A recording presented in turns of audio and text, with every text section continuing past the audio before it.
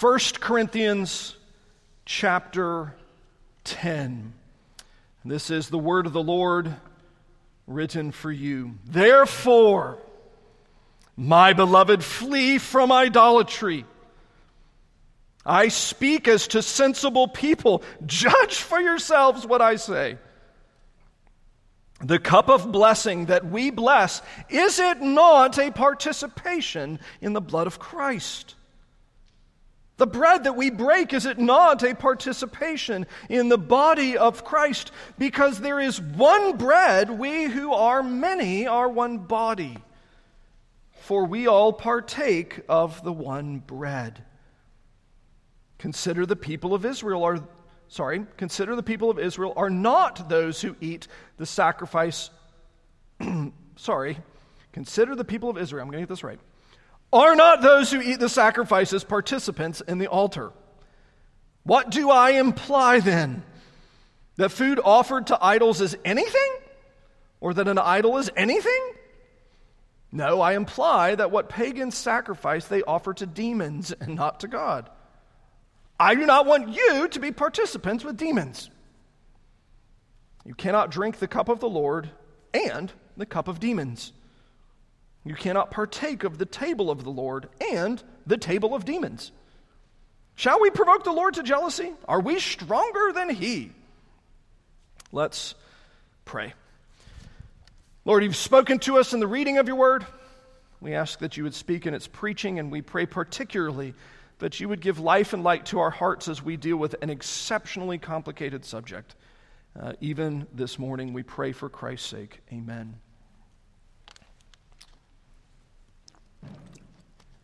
It is amazing if you actually stop and think about how important a role genetics form in our life. To think about kind of how much of who I am and how I am, or who you are and how you are, is really kind of set in stone from the way the Lord made us from our parents. The way that He knit us together with our DNA, the way He knit us together from the inside, leaves kind of a lasting impression upon us. It's amazing, the things that we have. Some of us, born, knew that we'd be tall most of our lives, almost certainly. Some, born, maybe not so much.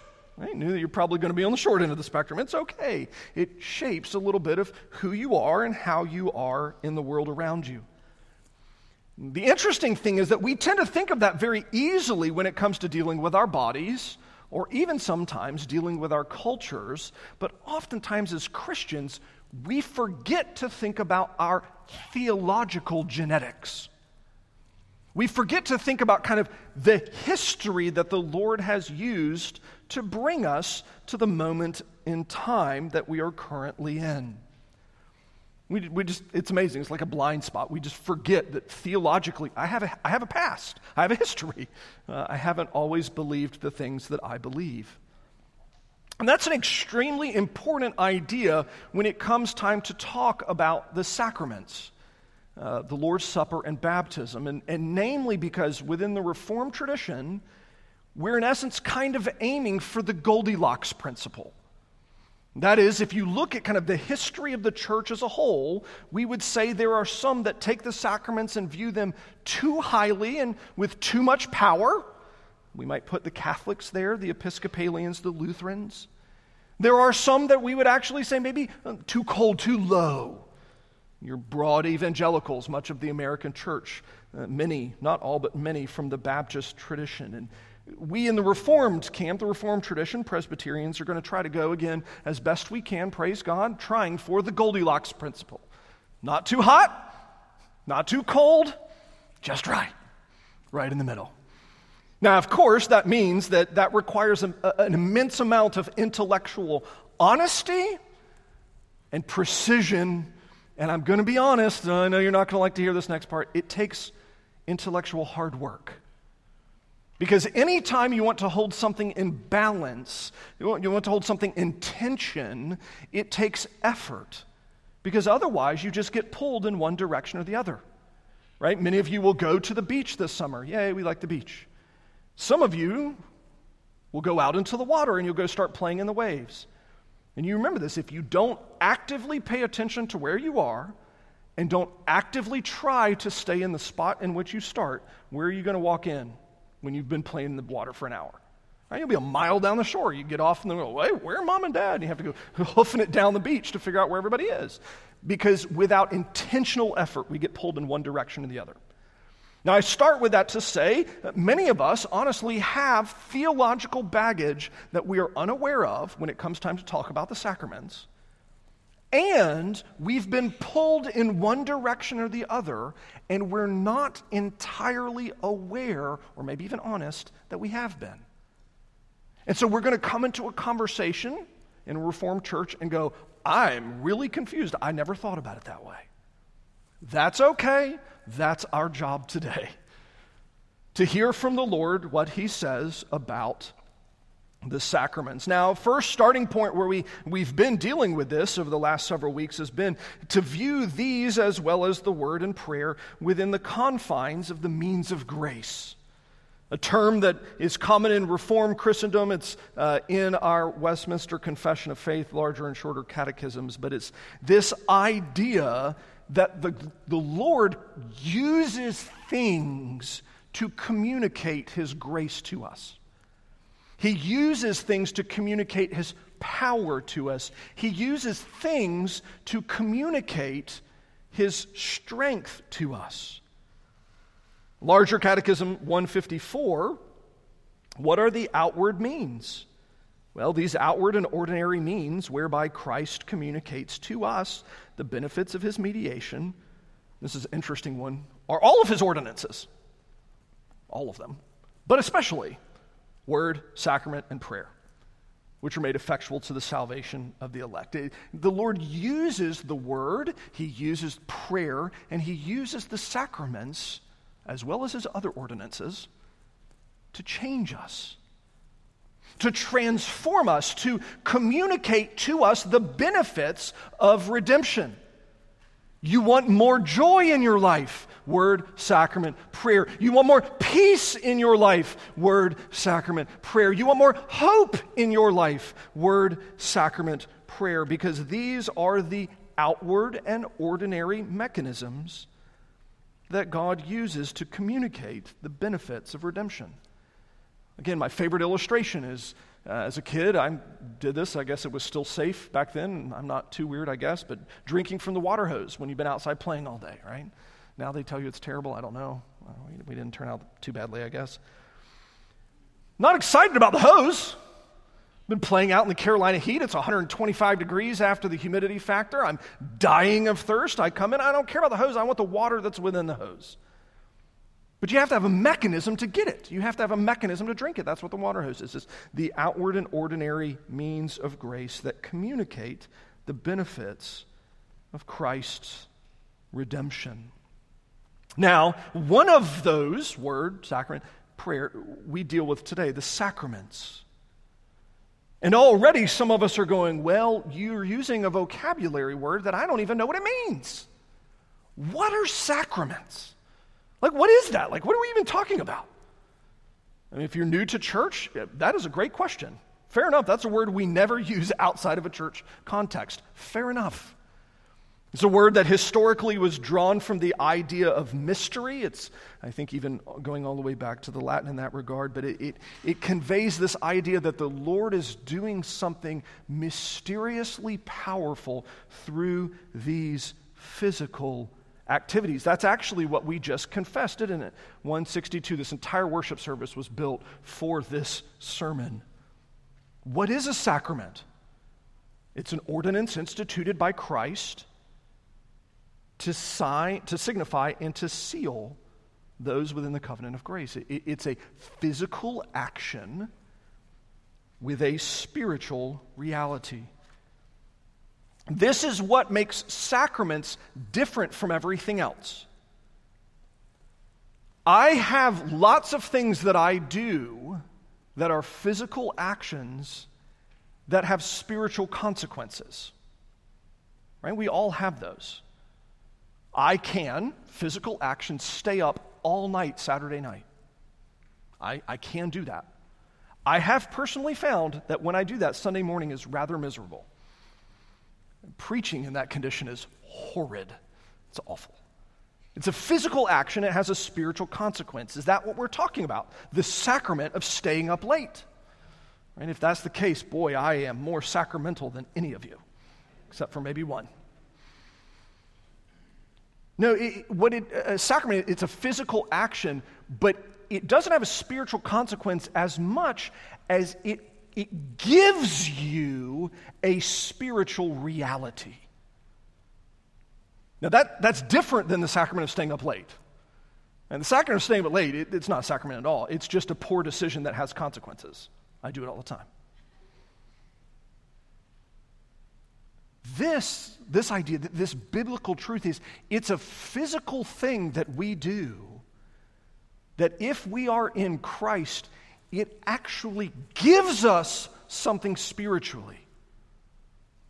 It does something. That's what makes a sacrament, is that it does something. Now, it specifically does something to those who have their names written in the Lamb's Book of Life. They may or may not be Christians yet, honestly. Baptism specifically in that regard. But for those who are elect, those who have their names written in the Lamb's Book of Life, those who are a child of God or will be a child of God, the sacraments do something. And you look at that in 163, if you actually look in your bulletin. That's why we included the second of these two confessions. What are the two parts of a sacrament? Well, there's two parts. There's part one, the outward thing that you do. We put water on somebody's head, or we eat grain and grape together. Those are the two outward signs that we do. But that's not where it stops. Because the second part is that there is an inward and spiritual grace that is actually done. It's signified and it's accomplished. It's sealed to God's people. It's powerful. Now, all of this is done beneath the Word of God. In fact, you could say the sacraments are a subset of the Word of God. But they're powerful. They're powerful. So a couple of points just briefly that we're going to consider about the sacraments. And as I said, this sermon would be very theological and have a slightly different format than normal. First to look at is the sacraments. The best way to view them is the sacraments are salvation seen. They're salvation seen. Now, what does that mean? Well, some of us, we're going to be honest, I'm going to be truthful, some of us are wonderfully gifted people. The Lord has given us the gift of faith, and if He said it, I believe it, and it's simple as that. Some of us, however, on the other hand, really struggle, right? We are on the struggle bus of faith. We have punched that ticket, and we've been riding that ride for a really long time. In fact, actually, when we get to that Hebrews 11 passage that we read, the entire order of worship built, remember? Faith is belief in things unseen. Man, it's hard for us, some of us. When we go to read God's Word and to say, how to figure out how all of this is true and how to believe it, and how to believe it with a whole heart when I can't see it. And the interesting thing is that it was never designed to be unseen entirely. It was designed to be seen within very certain contexts. In fact, actually, if you were to look back at Hebrews 11 where you just read, faith is the assurance of things hoped for, the conviction of things not seen. The interesting thing is the immediate thing that the author of Hebrews does is then turn to examples, places where we can see it. How can I see the gospel?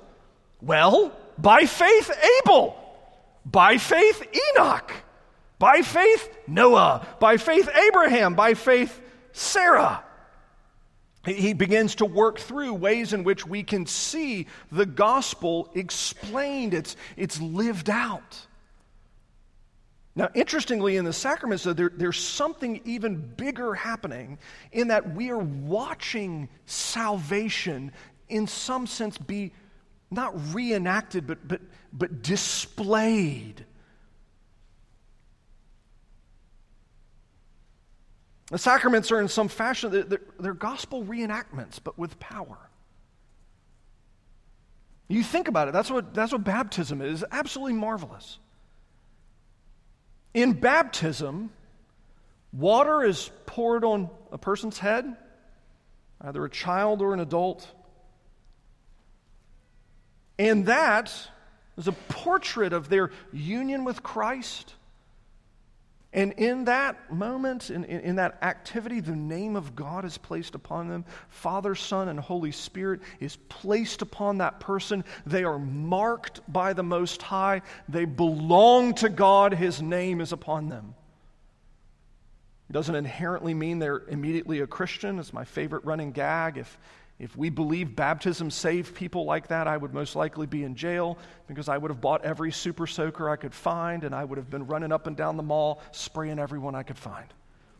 And if that's all it took, me to put the name of God and water on somebody, man, I would have a field day with it. I would be in jail for assault, and it most certainly would happen. We don't believe it saves them in that moment, but we believe that it's a portrait of salvation that God will then later use with power. Now, my favorite is when you see babies baptized. Because in this child, do they understand who God is yet? Well, Romans 1 tells us they do in some fashion. They know in some fashion, but do they read yet? No. Now, have they been studying the scriptures at this long? No. I mean, if they've been raised in church, they probably recognize my voice, but that might be the end of it. And they don't know. They certainly haven't professed belief in God. They haven't repented for their sins. And yet, while they are hopelessly lost, while they are incapable of belief, while they are unable to understand, while they are a portrait of receiving help in every way, God chooses to place His name upon them.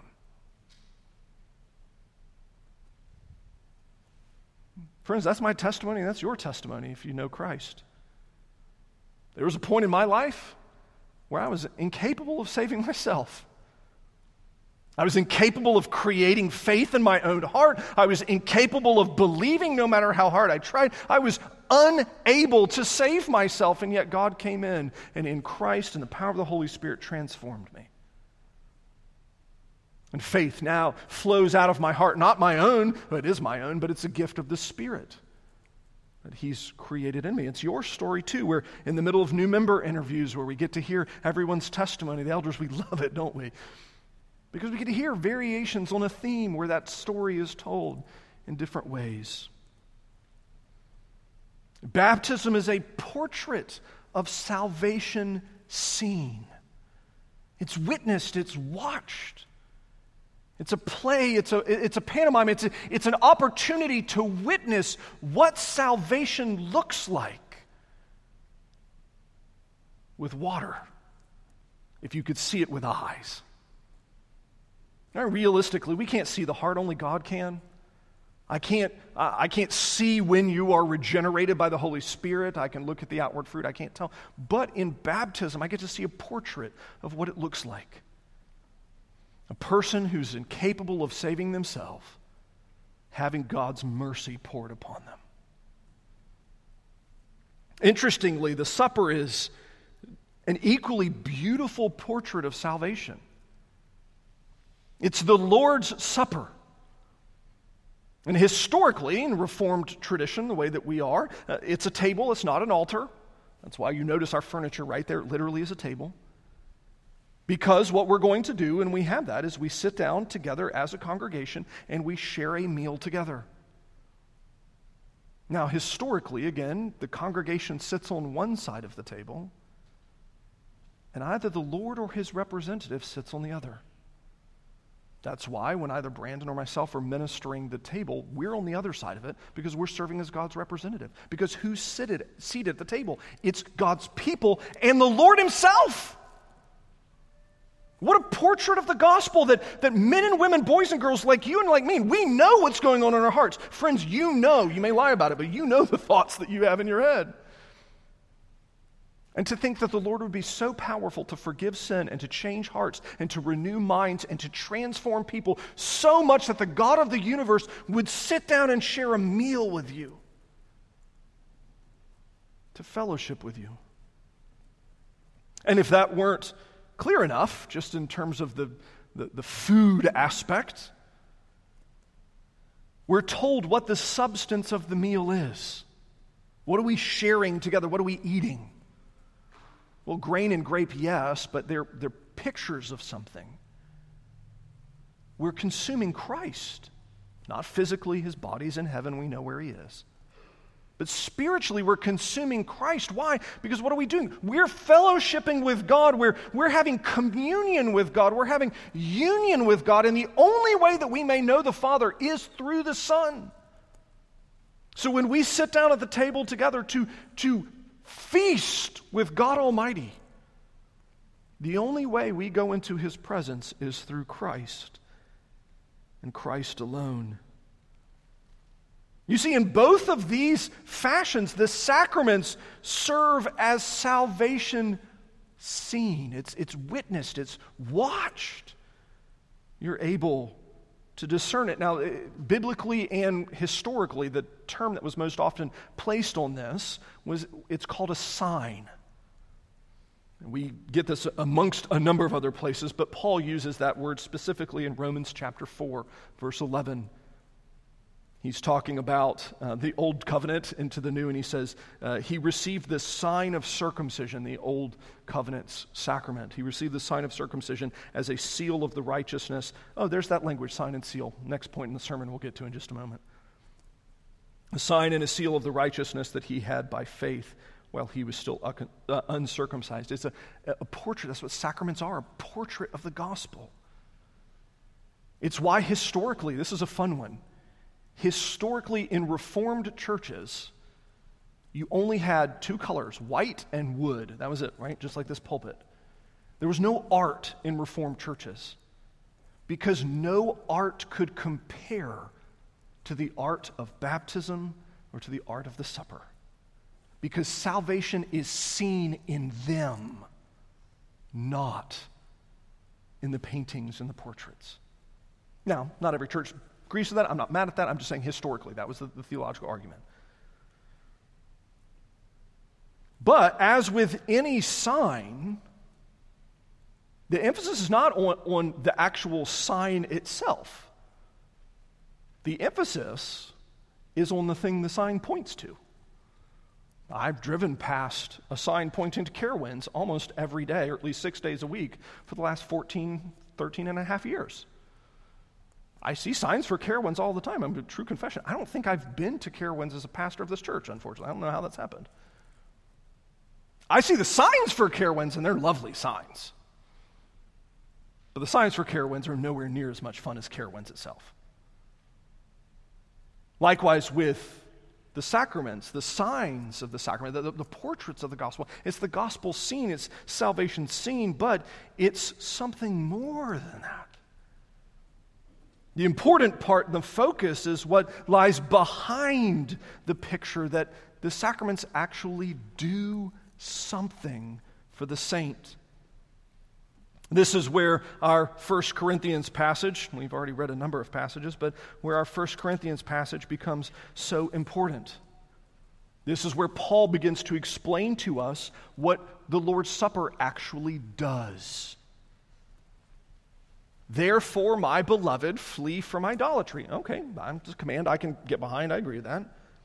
I speak as to sensible people. You're sensible people. I'm sensible people. Okay. Judge for yourselves what I say. All right. Rhetorical question. The implied answer is very obvious. It's applied yes. The cup of blessing that we bless, so the cup in communion, is it not a participation in the blood of Christ? Grammatically, this question is really impressive. Because the word that he's using there for participation is the same word that we use for fellowship. It's the same word we use for communion. It's the same word we use for intimate relationship, like not marital intimate, but like deep relationship, deep friendship. So what he's asking is when we share the cup of communion, are we not actively communing with God himself? Of course we are. The bread that we break, is it not deep relational intimacy with God himself in Christ, in his body. Both of these questions, he's explaining what's taking place at the supper, is that even in breaking the bread and eating it and drinking the cup, we're not just consuming a couple of calories, we are intimately fellowshipping with God himself. Which is, again, where we get back to kind of where we started with that idea of mystery, because you're like, wow, I didn't feel that special last week. Really, I was doing that? Yeah, you were.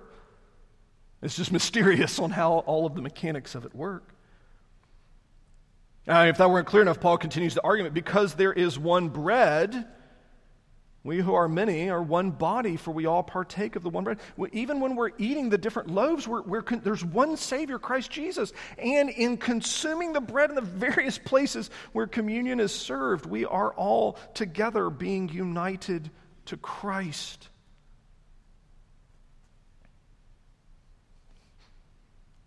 And he contrasts this with regular meals.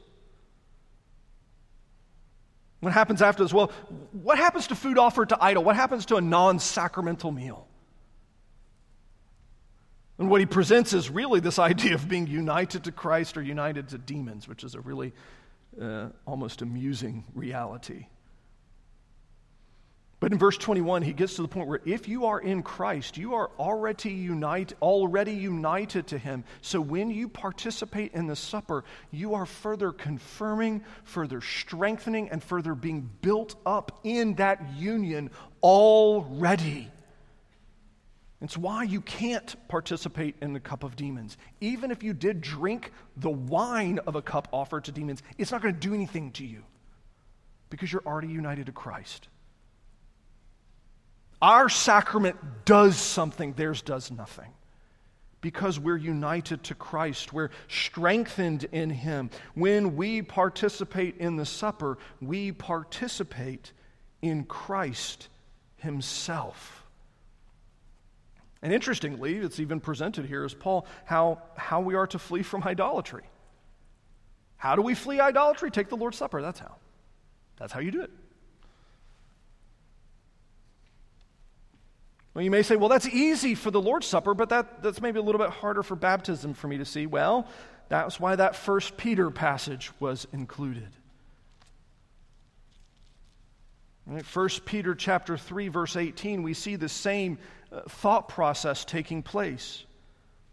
For Christ also suffered once for sins, the righteous for the unrighteous, that Jesus Christ might bring us to God, being put to death in the flesh, but being made alive. It's one of the most beautiful descriptions of what salvation is, right? The righteous being offered for the unrighteous. How beautiful. Verse 21, baptism, which corresponds to, is related to that salvation. What does it interestingly say? What is your translation? Does it say baptism now is a picture of what saves you? Or does it say baptism is a way for you to celebrate your commitment to God? No. Unfortunately, the grammar is exceptionally clear. There's no options here, friends. Baptism saves you. Now, does that mean, again, time to go buy some stock in Super Soaker? No. Because the moment of conversion may not be connected intimately to the exact moment of baptism. But what they're getting at, what Peter is getting at, is baptism actually does something. For the people of God, God uses it for your salvation. Now, I have to give a very, very important distinction. Remember how I said we have theological baggage? If you have grown up in the American church, particularly in the American South, when you hear salvation, you are almost certainly using the wrong word in your head. When you hear salvation in the Bible, you are almost certainly using the word in your head, regeneration. Get saved. And friends, that is not what it most often means in the Bible. When you read in the Bible and it talks about salvation, it talks about the entire process of knowing God and being with God, even building to the new heavens and new earth.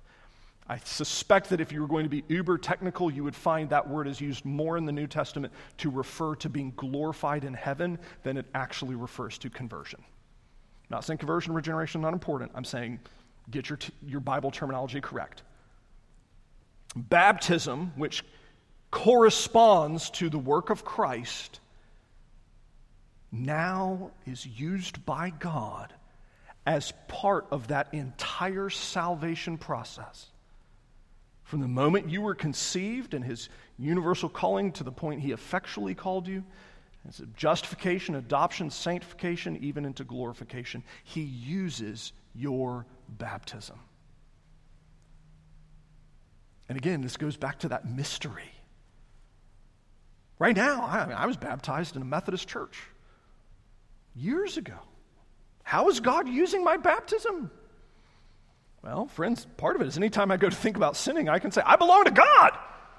His name's placed upon me. I shouldn't act the fool like this. I'm not my own. I belong to him. He literally bought me with a price and has placed his name upon me. I'm his and he is mine. He uses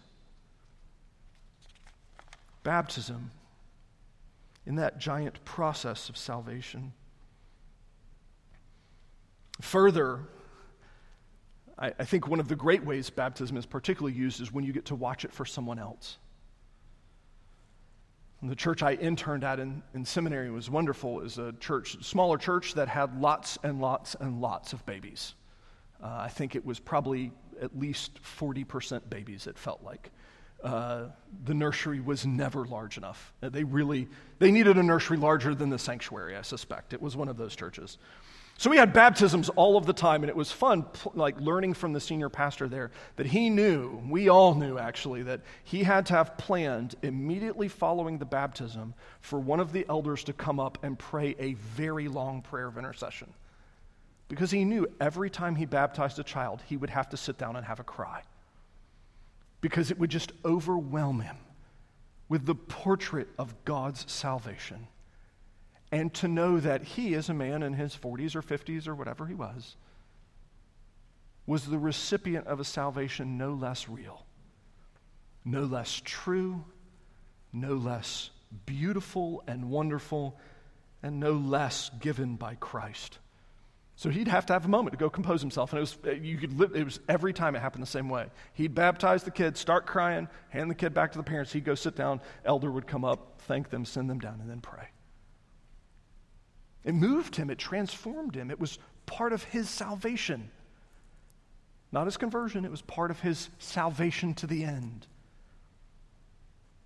You see, what we're building here is a logical argument that shows baptism and the Lord's Supper are promised by God himself. 1 Peter, Romans, other places.